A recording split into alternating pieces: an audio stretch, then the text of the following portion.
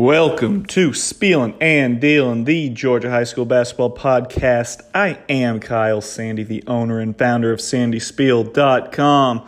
And today we are previewing the season, the 2022-2023 GHSA Boys Basketball season. Here is the preview. We're just going to touch on each classification quickly, provide some storylines, couple teams that just missed, and really just kind of put this out there just to wrap things up. If you weren't able to read the over 10,000 word preview on the preseason state rankings, which came out over a week ago, this will kind of hit on some of the high points that you missed in the preseason polls. With that being said, we will start in Class 7A. 13 teams finished in the top 10 a season ago. Of course, this year, reclassification has seen regions reshuffled. We have Class A private, Class A public no longer separated. Those two classifications have integrated into each other at the bottom of the poll. But in Class 7A, the storylines here, as it feels like every year, state championships won and lost in the offseason. It's an arms race of transfers. You saw Wheeler bring in some top-notch talent. Josh Hill, Ricky McKenzie, a 21-point-per-game scorer a season ago at Walker. Jelani Hamilton, who's already committed to play at Iowa State. That's why Wheeler's ranked number one. When you add those guys into the mix with Isaiah Collier, regarded as maybe the number one point guard in the entire nation. You also have Arrington Page, who committed to USC over in California, a big man that has just gotten better and better and better every single year. Just so much talent up and down that roster. And when you add talent to a roster that's already strong, obviously other teams in that classification have to answer. McEachern hit the trail hard. Jermichael Davis coming over from Lakeview, Fort Oglethorpe, where he was a sensational player, an all-state player that put up monster numbers. J.D. Palm is regarded as a 4 or a 5-star big man from Alabama, only a sophomore, but I hear he is the real deal and has a chance to become special. And Moses Hips also transferred in from up north. And again, that's another team. You add them into a roster that already has Ace Bailey, a 5-star, 6'9" wing, and a couple other good pieces there as well. McEachern's very tough. Norcross, of course, reloading, bringing in 1, 2, 3, 4, looks like 5 guys. Most notably, Mari Jordan, who is a commit to go to Georgia, played at Decula last year, then went to Legacy Early College for a brief moment in the offseason before coming back home to Georgia. Bilal Abdur-Rahman, Alabama A&M commit, who transferred from W.D. Muhammad this offseason, left playing his father to get some more looks, and then already commits before the season even begins. And then Toby Ojukwu, another guy that is pretty highly regarded. I believe he came from New Jersey, if I'm not mistaken. Roman Catholic New Jersey, a 6'2" junior. So Norcross is right back in the mix, and again, already a really strong stable of guards that were going to be back, even though London Johnson has gone to the next level. Lastly, we have Berkmar. They bring in, completely reload that roster. They had pretty much nothing left on the roster after all those seniors graduate, but they don't rest on their laurels. They bring in Rock Lee. They bring in Eddie Cook, Mekhi Ragland, another big man that is coming from New Jersey, I believe. Hudson Catholic by way of DePaul Catholic. So that's a 6'9" sophomore. And then Tyson Jones, who's already bounced from Clark Central, was back at Evans, I believe, and now he ends up at Berkmar. And then, of course, you can't forget about Newton, who picked up 5 transfers as well. So with that being said, of course, it's going to come down to which team really gels the best and gels the quickest, and maybe not even the quickest. Maybe it's what team gels at the right time. Norcross a season ago, of course, they're always good, but they weren't laced up and down the roster with superstars like they've been in the past. And they had about 5 guys transfer out heading into last year. but they came together. London Johnson was the torchbearer there, and they really meshed at the right time, and they beat Berkmar after they lost to them multiple times in the season. I think 3 times earlier in the season they lost to Berkmar, but they got the job done at the Macon Centerplex. So that's what I'm talking about when I talk about a team with kids that need to just mesh at the right time. So all these teams equally talented, especially with some of these top teams in the state, Wheeler, McEachern, really, really star-powered. But I think if you're looking up and down the entire state, Wheeler probably does have the most talent from tippy top to rock bottom. A lot of these kids, if not pretty much all of these kids, will be playing college basketball in some facet. Many of them will be playing Division I. So that's why Wheeler opens up number 1. And obviously they're going to have something to prove coming back up into 7A after losing in Class 6A a season ago in the Elite 8. They are going to be hungry to really prove themselves, and they have all the horses to do so. Some teams that just missed in Class 7A, I have 5 written down. I won't go too crazy deep into each one because that's a lot of teams, but a couple teams I had an eye on. I had 2 teams in Region 5 who are stuck in there with Wheeler and Osborne, a really tough region, but Walton was 18-11 a season ago. They made it to the Sweet 16. Luke Flynn is a firmly cemented D1 guard. The junior has picked up multiple offers over the offseason. Really good shooter, but has gotten so much better as becoming a playmaker and getting to the basket, and he has some help as well. And Harrison Morris is a big guy inside that has gotten better and better each season. Caesar Burrows is a talented sophomore, and J.P. Wells has seen big minutes as well. Another team, Cherokee, in that region, 16-10 a season ago, but they got their 2 top scorers back in Cameron Pope and Tayden Owens. Both those guys are capable of scoring 20-plus any single night. And they got some other guys. Lawrence Stamford picked up a Division I offer this offseason, a sophomore. He could really take a step forward and become that 3rd scorer on the wing, a wiry guard, maybe about 6'3", high upside. If he's able to produce 10 to 15 points per game with those other guys that are used to scoring well beyond that, you could have a high-octane backcourt that can score a lot of points. And then Daston Hart inside at 6'5" just does a lot of the dirty work. Cherokee doesn't have elite size, but they do have some major toughness, and Hart is the one that really sets the tone in the paint. Milton, 22-8 a season ago. Obviously, probably a surprise for some that Milton was not in the state rankings open up the season, but they graduated so much. Cannon Carlisle obviously gone. LT Overton gone as well, focusing on football. And Carlisle, of course, went pro. And Bruce Thornton at Ohio State. The list goes on and on and on. But Seth Fitzgerald comes back with the most experience on that roster. But Milton, of course, has obviously picked up a couple other key pieces that will kind of help fill the void. Josh Dixon was a freshman last year at North Cobb Christian, averaged over 20 points per game. He is immediately going to be asked to be one of the top scorers, if not the number 1 option for the team this year. Jacob Tillman, a 6-foot junior, comes over from Alpharetta, who is really trending in the right direction. And then Devin Rush came from Metro East Lutheran, a senior guard that's about 6'3", 6'4", should play a really big role for the Eagles. And then 2 other teams, Parkview in that really tough Region 4, stuck with Archer, Grayson, and Newton, and even South Gwinnett. Parkview, 14-14 a season ago, but they have some serious talent, and they picked up some transfers as well. Mike Matthews, a junior, is the number 1 football recruit in the nation at safety, but he really loves basketball, and he is just a dynamic athlete, and he has just really transformed his game into being a complete player and a real point guard, but still at the end of the day, just an all-around athlete that can do anything. If you wanted to stick him at the forward position for some crazy reason, he can go out there and out-leap others for rebounds. I remember seeing him as a freshman. I wasn't really sure what position he was because he was just out there doing a little bit of everything. He has molded his game into becoming a real point guard, and now he has some real weapons around him. Luke Strickland transfers back to Georgia from Vertical Academy. The 6'4" senior is a knockdown 3-point shooter that's going to be a major weapon for the Panthers. And then Jacob Wilkins, of course, leaving Heritage Conyers for Parkview. I know he's been in that area growing up. Dominique had a house right in that school district, and he's decided to come back. And another 6'8" sophomore with super high upside.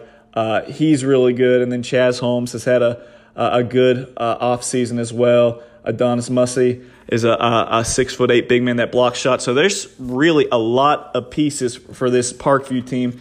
And maybe if it's not this year, I know they would lose Luke Strickland, but next year for sure, if all those guys stick with basketball, with Matthews really being the straw that stirs the drink, you're talking about Jacob Wilkins with a super high upside, a lot of length, a lot of athleticism on this team.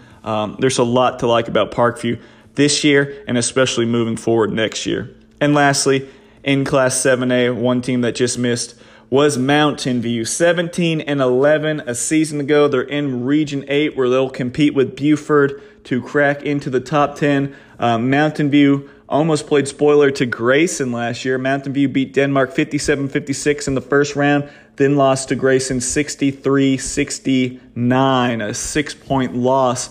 And Mountain View has a lot back. And again, the theme with all these teams that just missed, it feels like they have really good guards. And Mountain View has really good guards. They might not be as highly touted as some of these other teams we've mentioned so far. But C.J. Johnson, Bronson Blair, Michael White, all of these guys, juniors, all of these guys know how to put points on the board. That is a really good core. And I think B.J. Roy's team, the Bears, they have a shot to challenge for the region title or at least grab a top 2 seed. Moving on down to Class 6A, storyline here with a classification that had just 8 teams finish in their respective top 10 a season ago.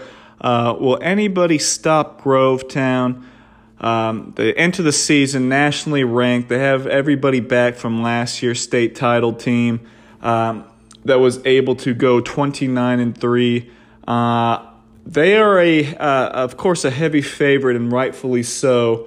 I'll be very interested to see how they do this year. They're definitely playing a very, very difficult schedule, so I assume they'll take a few losses here and there, but I don't foresee them taking any bad losses. But, looking at the teams that did beat them last year, Langston Hughes did clip them 63-59 a season ago, mid-season, before falling 68-63 in the Final Four to Grovetown last year. So Langston Hughes, a team that opens up number 4 in the state, has proven that they can do it. And Langston Hughes, that's a team that did not stand pat and wait around. They were able to hit the transfer market hard. Christian Walthauer transferred in from New Manchester. 6'7" Jalen Colbert, 6'6" Hassan Diallo. Both move in from Southwest Atlanta Christian. And then Devin Smith, a 5'10" junior from Arlington Christian, is a quality shooter and scorer on the perimeter. So you're adding 4 more players into the mix for a team that already has good talent on hand. John McQueen is a guy that I would assume is going to start picking up some Division I interest and offers if he hasn't already. A 6'5" junior. You got Randy Latham, a tough guard that averaged over 8 points per game.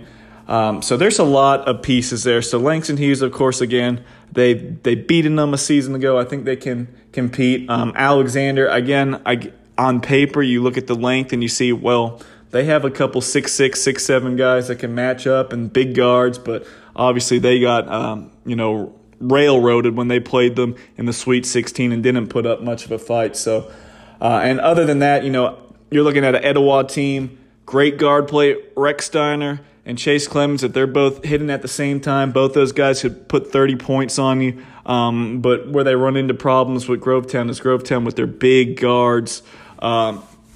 Malik Ferguson going to Georgia State is about 6'4" on the perimeter. They have Markel Freeman, another 6'4" guard. Just a lot of length and size, and when you play a team that intimidating, you can't get mentally beat when you walk into the gym and see them during warm-ups, because I'm sure they can do that to a lot of teams.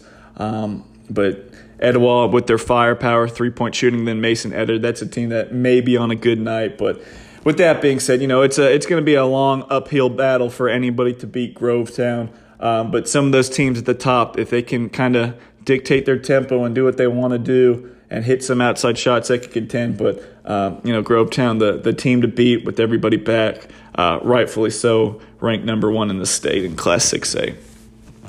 Teams that just missed in Class 6A, obviously there's a few here, but I'm going to touch on 3 teams that didn't have sparkling records a season ago, but could take a jump forward. And I'm going to start with North Forsyth in Region 8, 15 and 14 a season ago. Now, Region 8 is really up for grabs. I mean, Gainesville, they have a bunch of transfers move in, but they were 5 and 18 a season ago. But they have a lot of good individual pieces, so I would not be surprised if Gainesville is able to put something special together and maybe win the region, maybe not win the region, but at least grab a top 4 seed. You got Habersham Central, who got decimated by graduation and transfers, but that's still a strong team that won 15 games. Shiloh, they always bring in transfers from out of state that they sneak in under the Sandy Spiel transfer list radar. They were 21-6. They lose their top 4 players. Don't project them to be in the top 10, but Tyler Jordan is a guy that should have a breakout season after averaging about 2 points per game a season ago. But he's got D1 looks, D1 offers. So that's a team that could, at the end of the day, Shiloh is always going to contend for a region title. Lanier is really good with Jace Nathaniel. And, of course, Osmar Garcia transferring over from Habersham Central, getting eligible. They're going to have a ferocious front court to deal with.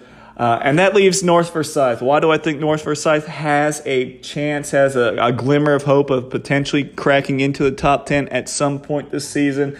I really like what they have back. Of course, it starts with Cole Kerouac, 6'9", junior, has high major Division I offers.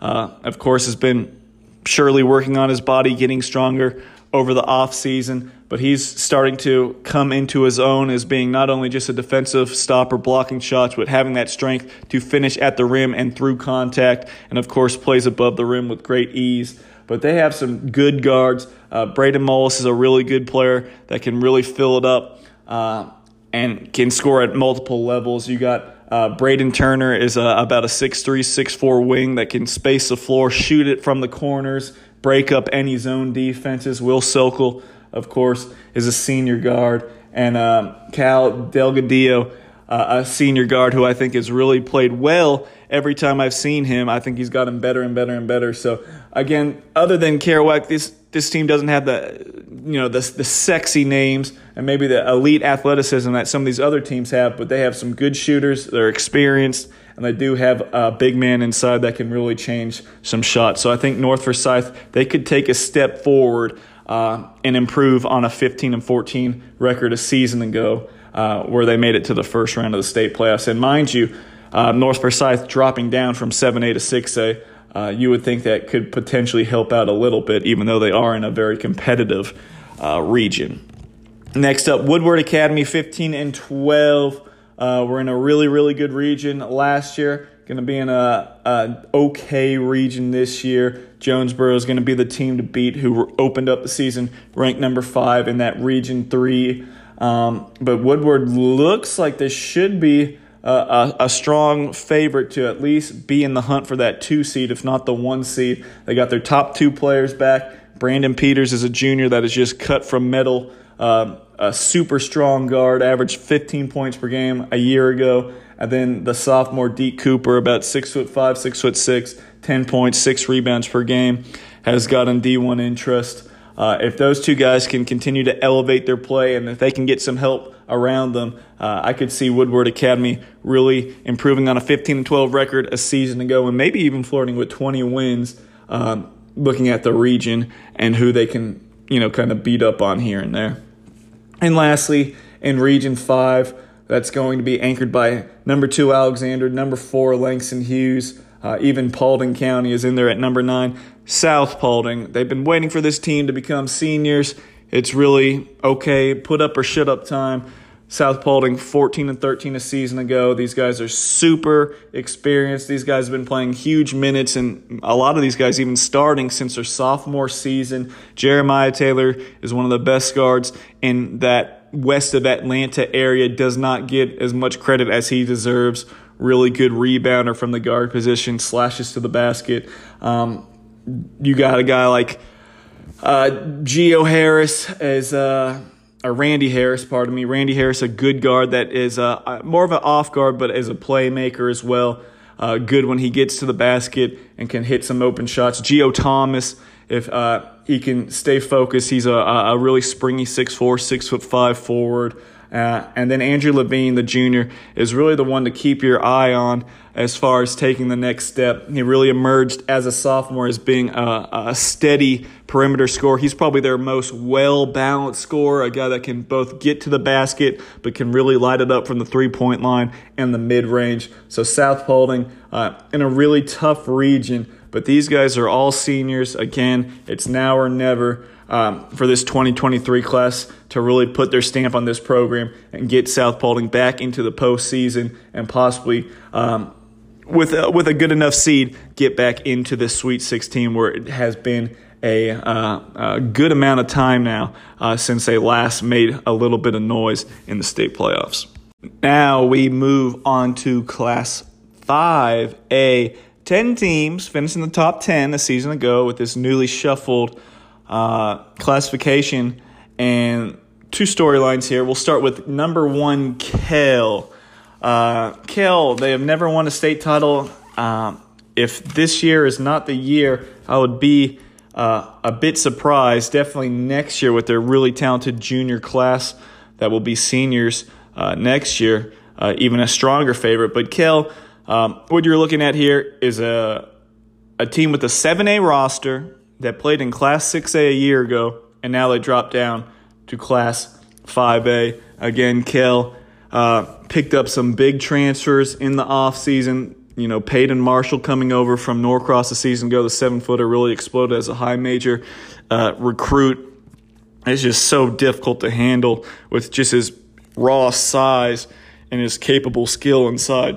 But you add around him 2 private school pickups, C.J. Brown, who has high major offers, a 6'2" guard that averaged 20 points and 10 rebounds at Walker a year ago. And then 6'6" Cannon Richards, another junior. He comes from Whitfield Academy. I first saw him maybe 2 years ago, and I said, wow, this kid has some serious tools, the length, the athleticism, and didn't really hear too much about him since. And now, obviously, he had a good season last year, and he's about to blow up at Kell. Just very versatile at that 3-4 spot and can really do a lot of damage from the high post. So you have some great length, great athleticism. Kell already has some good talent. Aside from Marshall, who's already in the mix, Aaron Smith is going to Alabama A&M, a 6'5" forward. You got Connor Staphelaris, probably mispronounced that, but a knockdown 3-point shooter. You got Cologne as well at the guard position. So this team is stacked to the gills, especially in that classification. Kell is a solid favorite to win, even though they'll have to get through defending state champ Tri-Cities, who, again, picked up a lot of new players in the offseason and has really good guard play, led by Corey Mincy, a Presbyterian commit. And then, Malik Johnson moved in after averaging about 30 points per game at Our Lady of Mercy. Kendon Wilberg is a senior, Noriko Daniel is a senior, so a lot of pieces at Tri-Cities. But Kell, definitely from the size to the guard play, they have a lot of boxes checked. And another question I have in Class 5A is, how does Eagles Landing replace A.J. Barnes? He meant so much to this program at the forward position, about 6'5", but really was a tremendous athlete, rebounded so well, was that running mate with David Thomas, who's going to be going to Mercer after this season, was electric in transition, just really was a workhorse. And Eagles Landing graduated some other good players. Jordan Fordyce was a really key piece as well, even though they lost in the state title game a season ago. But you're looking at David Thomas. He is definitely going to be the guy this year. But the development of Kenneth the Brave Boy, a 6'6" forward, Chris Morris, Tylen Redmond, Kylan McKinney is an experienced senior. Guys like that are going to have to play big roles. And I think the addition of Clark Maston, a junior from Salem, will be very important just to kind of take some of that ball handling burden off of David Thomas's shoulders, let him play off the ball a little bit more, give him some more catch and shoot opportunities so he doesn't have to create so much off the dribble. I think that could really benefit Eagles Landing. But again, up front, you're looking for Kenny Brayboy to really kind of fill in that gap that A.J. Barnes left behind. I don't think he's going to do it scoring, but he can do it defensively and certainly on the glass with his rebounding. Now, I have 3 teams that just missed in Class 5A. First 2 are out of Region 2. Union Grove, 12-15. I saw them a lot at my fall league. Very impressed with them. That is a team that plays super hard. They have smaller guards, but they have a lot of 6'4", 6'5" wings and forwards that really get after you and bring the fight to you. 8 of their top 9 players are back. Chance Whitfield led the team in scoring at about 11 points per game, and Caleb Johnson about 10 points per game. But I really see this offense shifting towards focusing on the forwards. Niall King should have a breakout season after averaging 4 points per game a season ago. Tony Colley, who did not play last year, is about 6'3", can, again, knock down the outside shot, but again is a very aggressive slasher and will help out on the glass and defensively. He's going to make a huge impact. Caleb Samples, I loved him in the fall league. A sophomore, about 6'5", again, another inside-out wing forward type player. So I got a lot of guys that kind of do a similar type deal. But one player that really sets the tone with their toughness is Eric Garcia. About 6'3", undersized 4, but he attacks the backboards. He goes after it. 7.5 points and 6 rebounds per game. Really relentless. And I think just the overall toughness and the quality athleticism with constant 6'4", 6'5" size up and down the front line. I really like Union Grove. If they can survive a tough Region 2 where you see Dutchtown, Eagles Landing, Warner Robins is good, and this next team I'm going to talk about, Jones County, if they can get into the state playoffs, they're going to be a tough team to play. And Jones County, I have them in the rankings, or just outside the rankings, at 15-10. They lose 3 through 5 as far as their scorers go, but they do return Jalen Sanford, who averaged over 18 points per game. Dathan Harris, coach's son, 12 points per game, a very senior veteran guard. And then Judd Anderson, I know he transferred in more so for football probably from Ridgeland, but 6'6". If he's playing this year, he averaged 19 points, 16 rebounds, and 2 blocks per game. Now, he was doing that against not a necessarily super great region, but a sturdy, solid big man like that, if he can replicate those numbers or at least get anywhere close to that, if he can give them 12 points and 10 rebounds, Buck Harris will be very, very happy. I think Jones County is going to be a tough, tough team to play against. And again, I feel like it's just going to be a dogfight night in and night out in Region 2, which is going to be paced by number 3 Eagles Landing, and then you have Dutchtown, who came in at number 9 to open up the season.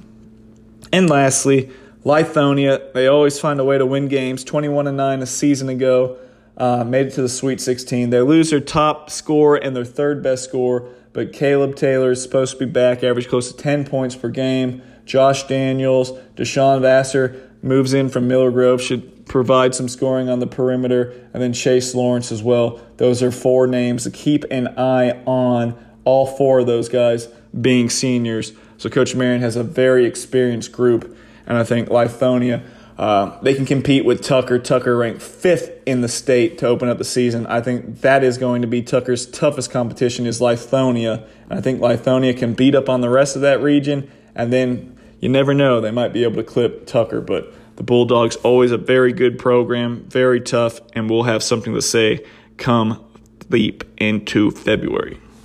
In Class 4A, 8 teams made the top 10 last year, or finished in the top 10. Region 5, very, very, very, very tough. Region 5 has number 1 McDonough, number 2 Pace Academy, throw in number 5 Lovett, and then number 8 Woodland Stockbridge. That is a tough region right there. It's going to be challenging for anybody else, for Hampton, for Luella, for Mount Zion. Stockbridge is a team with the best chance of cracking into that, but it feels like those 4 teams should be safe in saying they will be playing in the state playoffs. Very, very tough. I mean, you look at Lovett, Actually, we'll start with McDonough at number 1. Lost in the Final Four a season ago. They had the Class 4A, reigning Class 4A Player of the Year back in Davion Thomas. Averaged over 17 points per game. Such a good guard. Amon McDowell, a senior as well, 14 points per game. They have a lot of pieces. Avante Nichols has really improved as well, a major freak athlete. And then Nigel Thomas, of course, is coming on strong if he's able to kind of reach that peak and stay healthy as a 6'6", 6'7" swingman. That's something that McDonough didn't really have to lean on last year. He was far down in the rotation, but he's really a guy that can emerge and provide some more length and dynamic scoring on the perimeter for Coach B.J. Thomas. Then you go to number 2, Pace Academy, of course, hurt with Bryson Tiller going pro. Of course, graduation of Josh Reed was huge. But you do have Kyle Green, who's regarded as a high major guard. Probably going to have to pick up the scoring just a little bit, average over 8 points per game, 6.5 assists per game.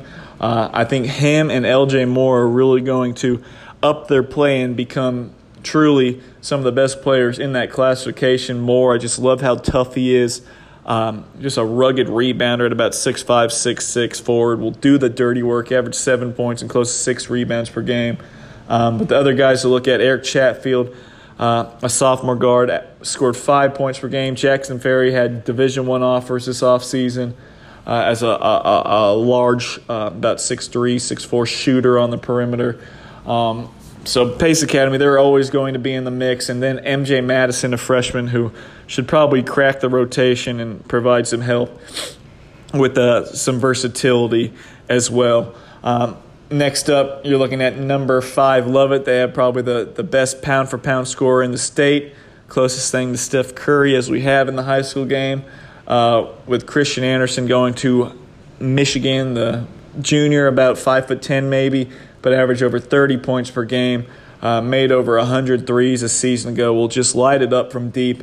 But the other key piece around him, Kyle Walters, 6'4", swingman, close to 17 points and 9 rebounds per game. And then Cameron Foster Martez provides such versatility on defense, so strong, so physical, just looks like a true football player out there. Average over 5 points and 5 rebounds a game. So they have only one senior graduated from last year's team. Everyone else is back for Lovett. And I'm going to butcher this name, but Edu Pignanti averaged over 8 points per game. So everyone's back for Lovett. They're good. They just have to figure out how do we win if teams throw junk defenses at Christian Anderson and really try to take the ball and keep it out of his hands.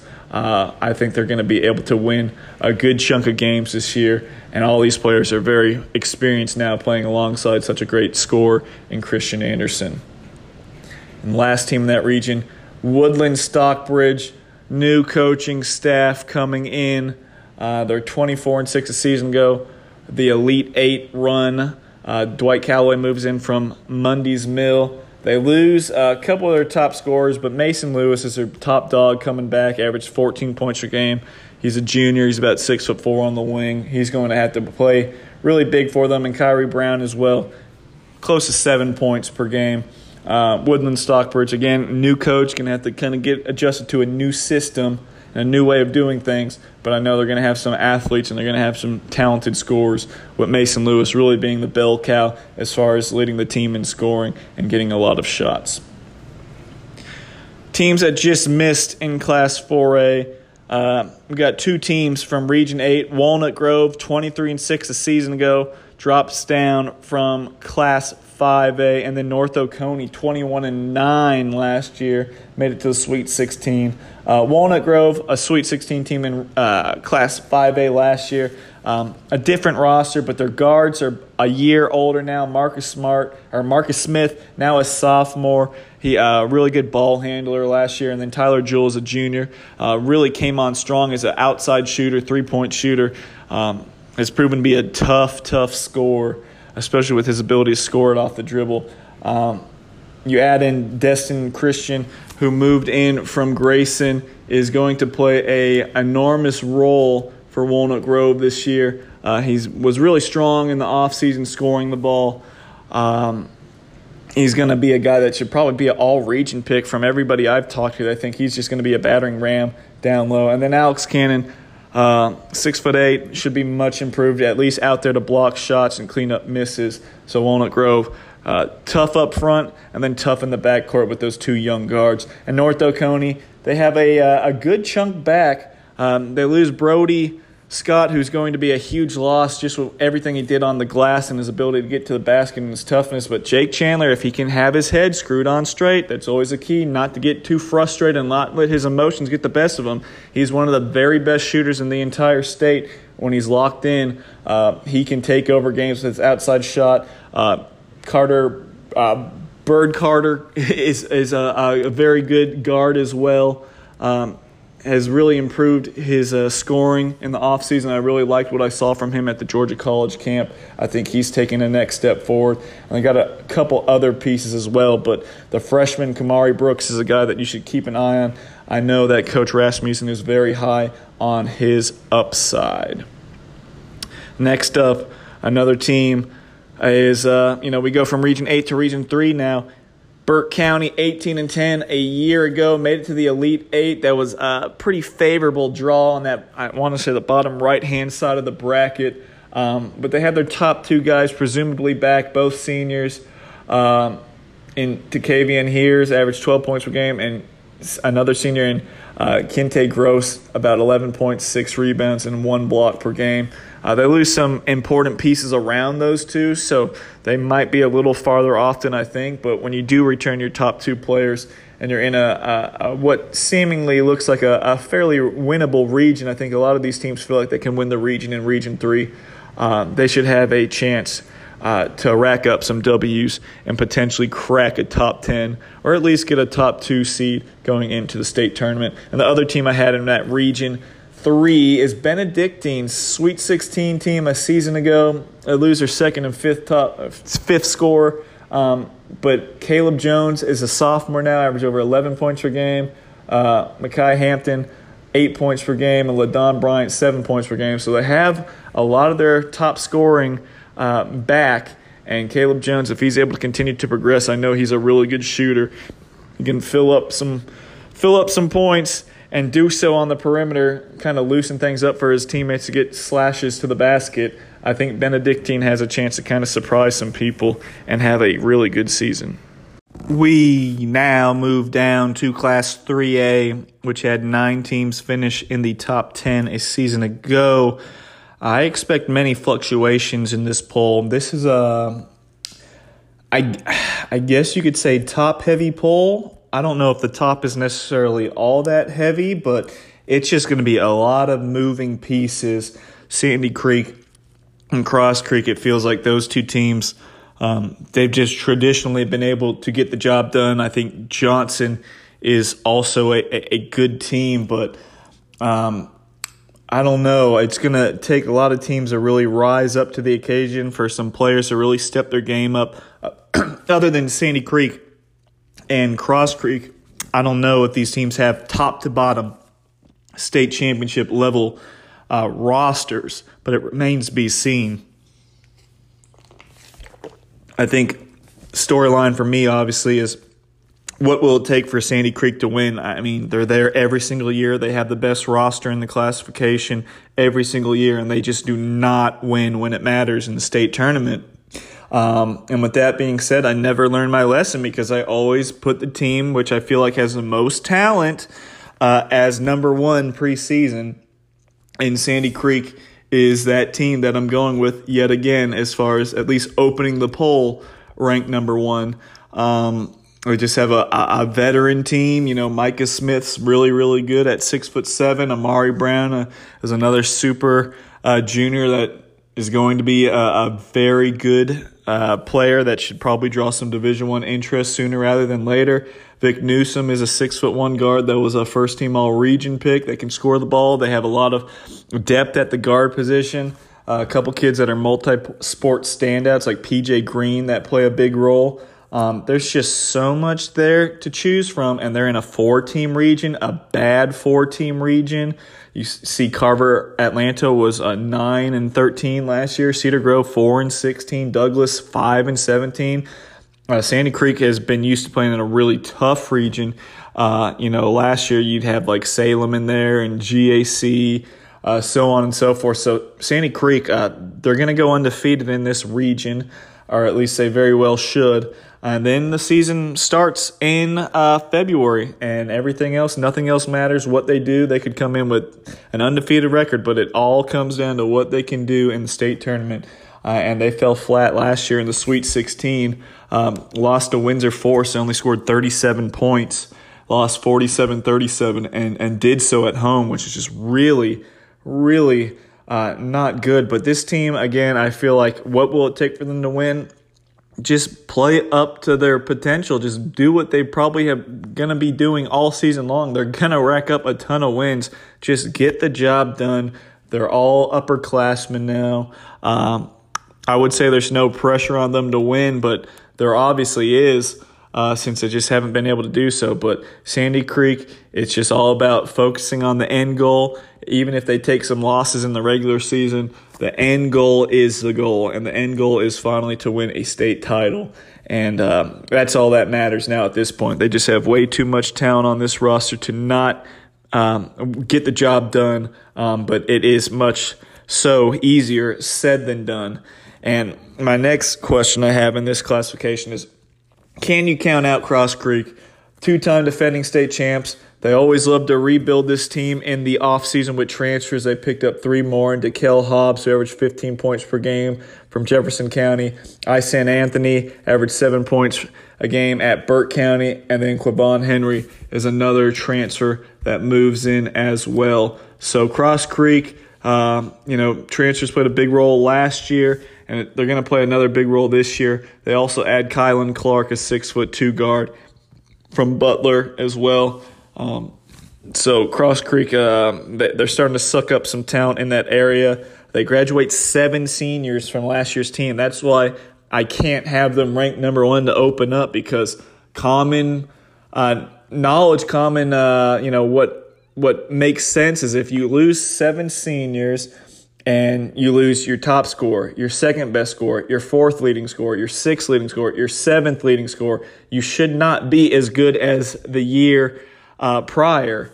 But Antoine Lorick is really good. He's been a big game player, 6'7" forward that should have more recruitment. Based on his Twitter account, he doesn't have a ton going on, which is surprising, but he's really good. And then Dontrell Smith is an experienced backcourt member, 7 points per game. I think Cross Creek ranked number 2 with 7 seniors gone. That's pretty good, but I feel like a lot of this for everybody, I feel like everyone feels like they have a legitimate shot at winning in Class 3A this year, just because there is not one true juggernaut team other than maybe Sandy Creek as far as next level Division I talent goes. But you're looking 3 through 10, it's really anybody's ball game. I just don't know what the rest of the state's going to look like. How big is the gap between 1 and 2 and the rest of the class? I think on paper it's fairly large, especially if you're going with Sandy Creek at that number 1. But Sandy Creek and Cross Creek, I think rightfully so, they're above everybody else. But some of these teams do have great individual talents that can take the next step and automatically lead their team to the next level. With Johnson, you have Antonio Baker, who has a Division I offer from Kennesaw State, average over 19 points per game. He's a tremendous player. Beach has Shamari Huey as well. He's a do-everything star that stuffs the stat sheet. Thomasville coming in at number 5. They hurt a lot with Harris Jackson transferring out. So I don't know if that really, I think that really puts a damper on, their ceiling. But A.J. Dent is a quality forward. Monroe, they lose Dominic Henderson. That's a huge blow. And really just looking up and down the rest of this top 10, it's going to have to come down to guys really taking the next step forward and becoming the man and leading. The only teams I see that have that one-star player that could kind of carry their team to the promised land right now are those top 4 teams in Sandy Creek, Cross Creek, Johnson, and Beach. And the rest, they kind of got to figure out, do we have a star player, or is it going to be by a committee approach and what we do with our defense and just kind of picking up where the other player leaves off. So it's going to be an interesting classification with that being said, as far as who can make it to Macon, Sandy Creek, and Cross Creek. Got to see how the regions line up as far as in the state tournament, but both those teams should probably win their region, I would think. Cross Creek in Region 4 and Sandy Creek a no-brainer and no doubter in Region 5. Teams that just missed in Class 3A, 3 schools I'll give you. Savannah Country Day, 13-13 in Region 3 that we just mentioned. They have their top 2 players back, and 5 and 6 are back as well. Scores, Timo Moeller, 6'6", 14 points, 12 rebounds, almost 2 blocks per game, is going to be a junior now. Robert Spalding, another junior, a big guard, wing-type player, 13.6 rebounds. So you have 2 good players. They're going to be playing in a much different classification now. They're not an A private anymore, so they're going to be seeing a lot more, a much different brand of basketball per se. So they'll be challenged, but they do have 2 solid pieces to build around moving forward. So that's a sleeper team that maybe if it clicks, they could get a top 3 spot, a 3 or 4 seed coming out of that region and, take a run.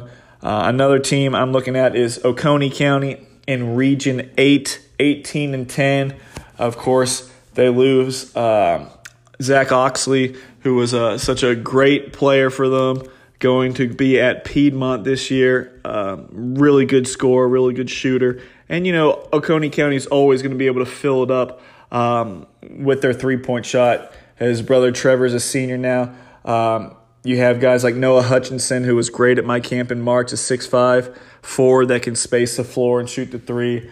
They have David Batts back as a senior as well, Logan Hockaday. So Oconee County is going to be tough just because they shoot the ball so well and they can space you out really, really, really efficiently. And the last team I have on my list that just missed making the top 10, White County in Region 7. They graduate a lot, but they do have their star back in Jaden Ye. And we were talking about earlier about what teams in this classification have a star player that can just rise to the occasion and lift everybody around them to new heights. Jaden Ye is a player that can definitely do that. Average over 20 points, 6 rebounds, close to 4 assists and 2 steals per game. Shot 44% from 3. Of course, White County pulled an upset last year in the first round of state, knocked off Salem, so they showed that they can do it, and then they almost beat Beach in the second round. But it all comes down to what does Jaden Ye have around him. Dawson Bailey is an experienced senior guard, and then Noah Futch at about 6'5" inside. Those 2 guys will have to be key around Jaden Ye for White County to replicate that 18-win season ago and really be able to make it into the Sweet 16 and make some noise. But when you have a star player on your roster, you always have a chance. Now let's drop down into Class 2A, which I think is the most competitive classification in the state, possibly with 14 teams that finish in their respective top 10 a season ago. It is a deep top 10 in Class 2A. You have 3 state champions that are in this classification, and we'll give a quick outlook on each of them. Number 1, Westside opens up atop the heap. They won Class 2A a season ago. They have everybody back. They have all their starters back from last year's team. They are really good. Kalon Hudson, average over 17 points and 8 rebounds per game, 6'5" wing forward type player. Alexis Ewing is a freak athlete, averaged 16 points per game, 5 rebounds. Amari Tillman, 15 points per game. And then DeMarco Middleton was that 4th scoring option at over 8 points per game. So you have 3 big-time seniors back, a good junior guard in Middleton, and then they even pick up a 6'6" junior in Bobby Blackwell, who averaged 11 points and 9 rebounds per game at Westminster Augusta. They have pretty much everybody back. This Westside team is loaded. They are ready to rock and roll. It's going to be tough because they're going to see some different challenges this year. And we'll talk about another state championship team that just provides a different brand of basketball as far as their aggressiveness and just length and go. But Westside Augusta is very, very tough, and they're going to have to earn it this year in a super difficult classification. But even in their own region, Region 4, which has number 1 Westside Augusta, they also have number 3 Thompson, They have number 6 Putnam County and number 10 Butler. That region is the region to keep an eye on. That could be the region that really determines who wins a state title as far as what seed goes where in the state tournament bracket. But Region 4 is the region in Class 2A, and Westside Augusta is the team to beat. Another state championship winning team is Spencer. They opened the season ranked number 2. They dropped down from Class 4A, and from all accounts, it's been a quiet off-season for Spencer. They've really been known for bringing in transfers left and right, really built up this program quickly with a plethora of new faces. But from everything I've been able to gather, it sounds like they're staying intact and put with what they have. And, I don't blame them for that because this team has a ton back. Only 4 seniors graduate from a team that played pretty much everybody last year. Tyson McDaniel, 6'7", a D1 wing forward prospect, averaged 17 points, 8 rebounds, 3 steals, 3 blocks. Just a game changer with his length and athleticism. You got Tony Montgomery, a sophomore that can really score the ball. Y.D. Scott, senior, another guy that is really prone to putting points on the board. Quick little guard. Vashawn Moody is just a powerful, put him any position because he's so big and bulky. Can play on the wing, can play at the guard, can play inside at the forward position. Just a piece that you can move everywhere. Jaylene Drake is 6'7", well over 240 pounds. He's a big body. Antonio Cochran, again, getting the job done on the football field and on the basketball court. Ryan Mobley is another guy that is very experienced and a guy that impressed me at a camp down in Albany recently.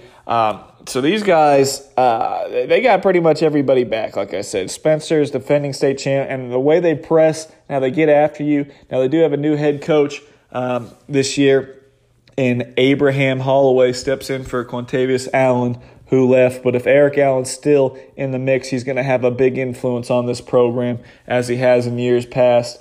But no, if they're going to continue to play how they do, they press a lot, they get after you, they shuffle guys in like it's a hockey game, and they stay fresh, and they just overwhelm you with their size and quickness and athleticism.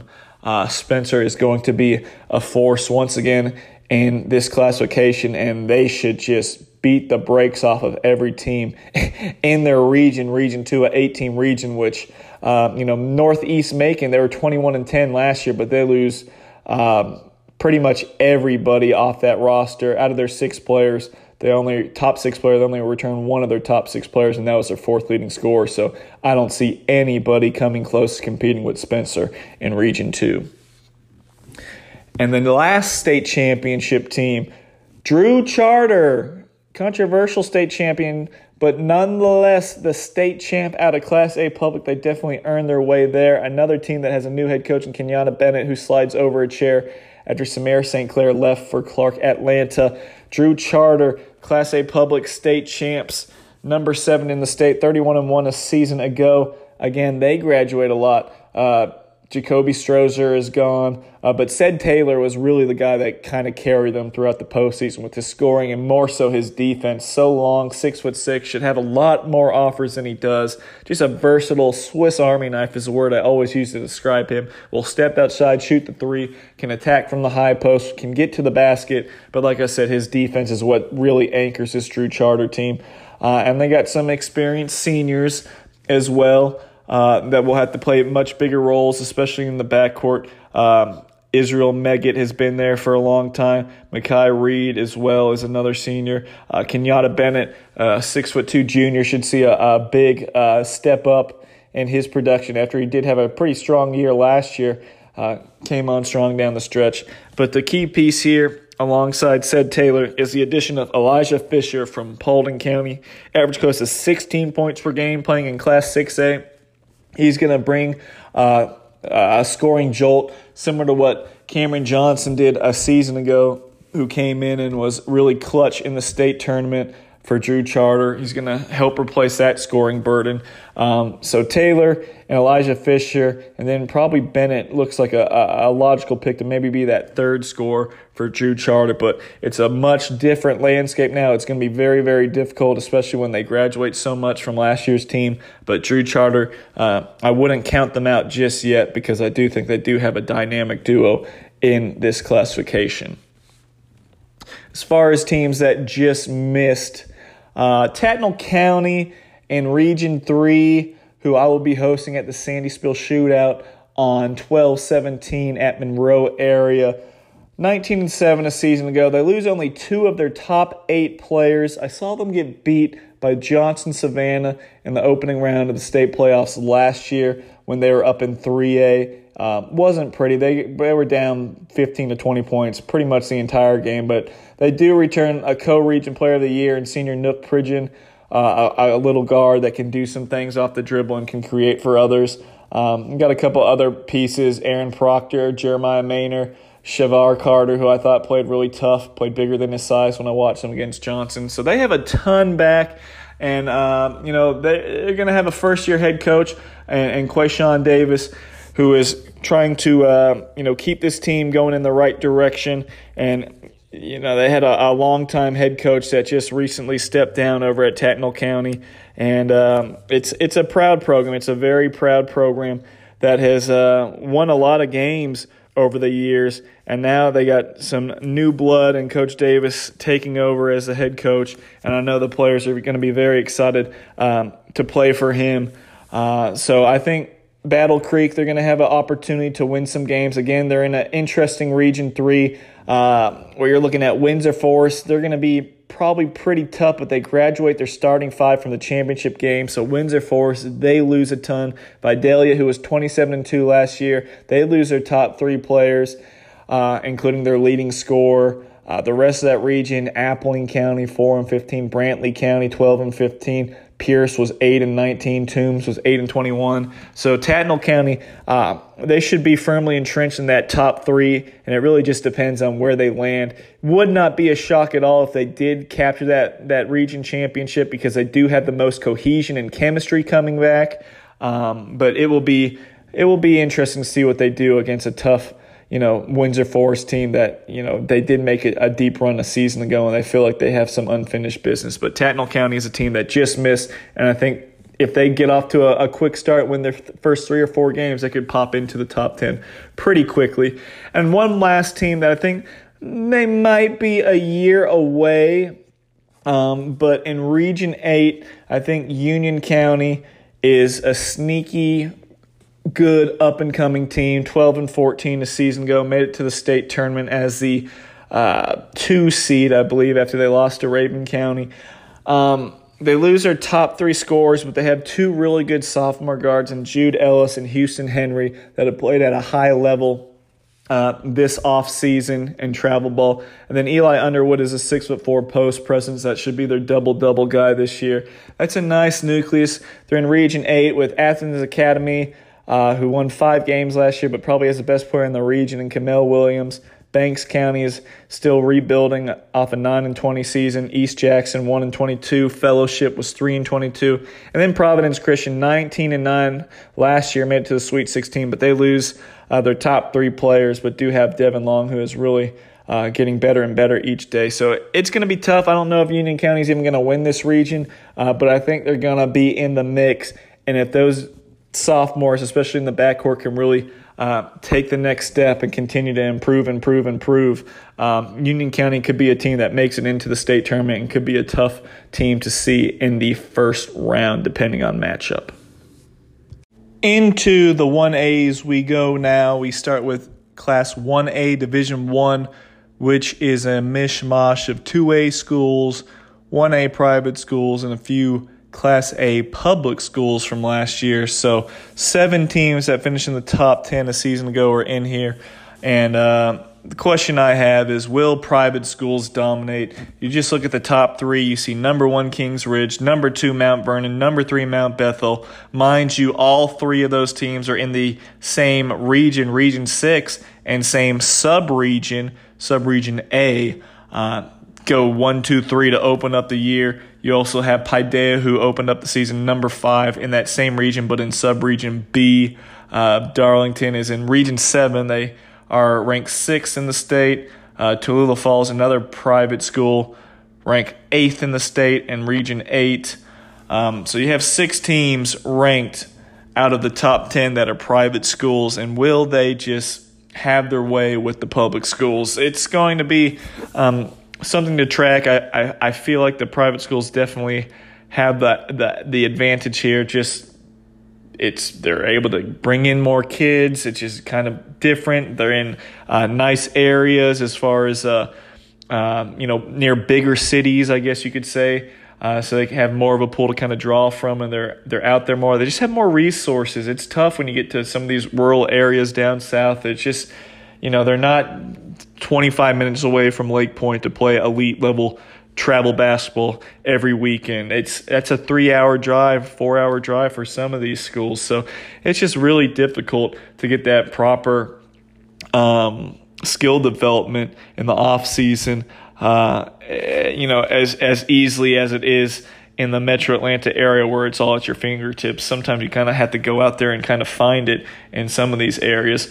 But yeah, private schools, I feel like a private school is definitely going to win this classification. If a private school didn't, I think Social Circle is really, really tough, but they just don't have all the weapons they had a season ago. But I still think Social Circle will be one of the better public schools in this classification, if not the best. But when it comes down to a state championship team, it's hard to see it not coming out of Region 6. And as far as teams that just missed that cut in the top 10, another Region 6 sub-Region A team is Mount Pisgah. Mount Pisgah was 21-7 a season ago. They lost in the first round. Micah Tucker is back, a sophomore that averaged 20 points, 4 rebounds, 6 assists, and 2 steals per game. Was the Class A private freshman of the year. I think he's a star guard that can just really lift that team to new heights. We have a junior in Max Tucker that is supposed to be back as well. And Grant Randall moves in from McDonough. That should provide some from size as well for Mount Pisgah. But it's all going to start and stop with Micah Tucker. And Micah Tucker is more than capable of taking over games and just willing Mount Pisgah to victory. Also, we have up in class, or Region 3, how about Bryan County? 20-7 last season. I don't even know if they ever cracked the top 10 last year because they weren't in a super region, I don't think. But they do have their top 4 players back. The Offensive Player of the Year was Elijah Mincy, who's only a sophomore now. He's a little guard, maybe about 5'8", 5'9", or so. But he can explode. He had I know at least one game where he scored over 40 points. So he's a high-level scorer, going to pour in a lot of points, is a dangerous scorer. But he has help around him, too, when you have your top 4 players back. Jamal Campbell, Tanner Ellis, and Deontay Bowers are all supposed to be back as well. So Bryan County and Region 3, we're competing against Claxton, who was 5-16 last year. Metter was 13-11. Savannah, who could be a serious threat, 8-15 last year. But remind you, they were in Class 3A a season ago, and they do have their top 5 players back. So Savannah could be a team that makes some serious noise coming off an 8-15 season. Screven County was 9-14, and then Woodville Tompkins made it to the Class 2A Final Four a season ago at 18-11. And they lose only 2 of their top 5 players. But I think Bryan County possibly 2 or a 3 seed. And if they play really well, they could maybe crack into the top 10 at some point. And a real dark horse here in Region 8, a region that is going to be really open for anyone outside of Tallulah Falls, who should be the favorite. But I think a lot of these teams could have a chance to make some noise as far as upsetting each other in the region tournament. Athens Christian, they were 14-7 last year in Class A private. 3 of their top 4 are supposed to be back. They have a senior guard named Drew Beadle, a really good shooter that can light it up from deep. Hampton Ford, DJ Walker, these guys are supposed to be back. They're a small team. All those guys just listed are all guards listed as under 6 foot tall. But I think Athens Christian, if they can gel with a lot of upperclassmen, Beetle leading the way, and if they can hit those outside shots, I think Athens Christian could be a team that wins a good chunk of games in that Region 8 and maybe even get into the top 10 at some point. We now finish up with Class 1A Division 2. 9 teams made it into the top 10 to finish the year last year. Practically Class A public, but with a sprinkling of private schools. Green Forest opens up number 1 as one of those private schools. They should probably win the entire thing. D1 big men, Guy Chol going to Mississippi State, 7-footer. DK Manuel, close to 7 foot, going to Georgia State.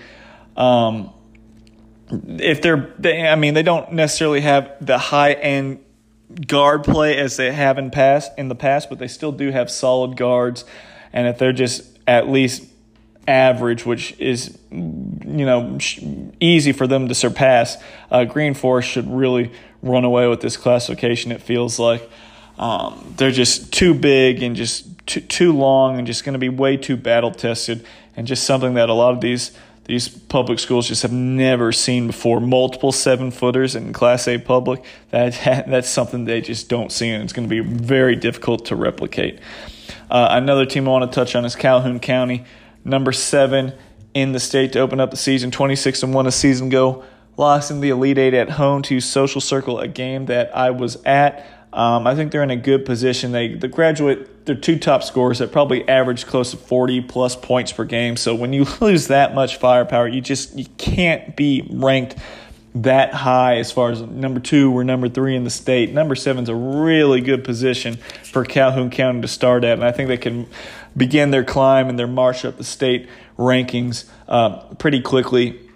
They have a lot of solid pieces back. Josiah Suber, Zion Suber, Quincy Edwards, Quan Timpson, big body inside, Dallas George, and Amajon Figgins, if he's back healthy, is a 6'7", intimidating-looking post presence. Just has to clean up his offensive game, but I think he's a guy that could really blossom in due time. And then Zachariah Candidate is a high motor, high energy, super athletic, 6'3" wing forward type guy.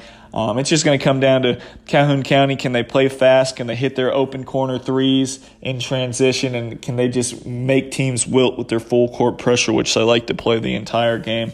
And I think they're going to be able to do that pretty successfully. I just want to see what they do once they get deep into the state tournament, especially if they see any of these private schools, really just Green Forest, Christian Heritage are the 2 top dogs. They open up number 1 and number 2.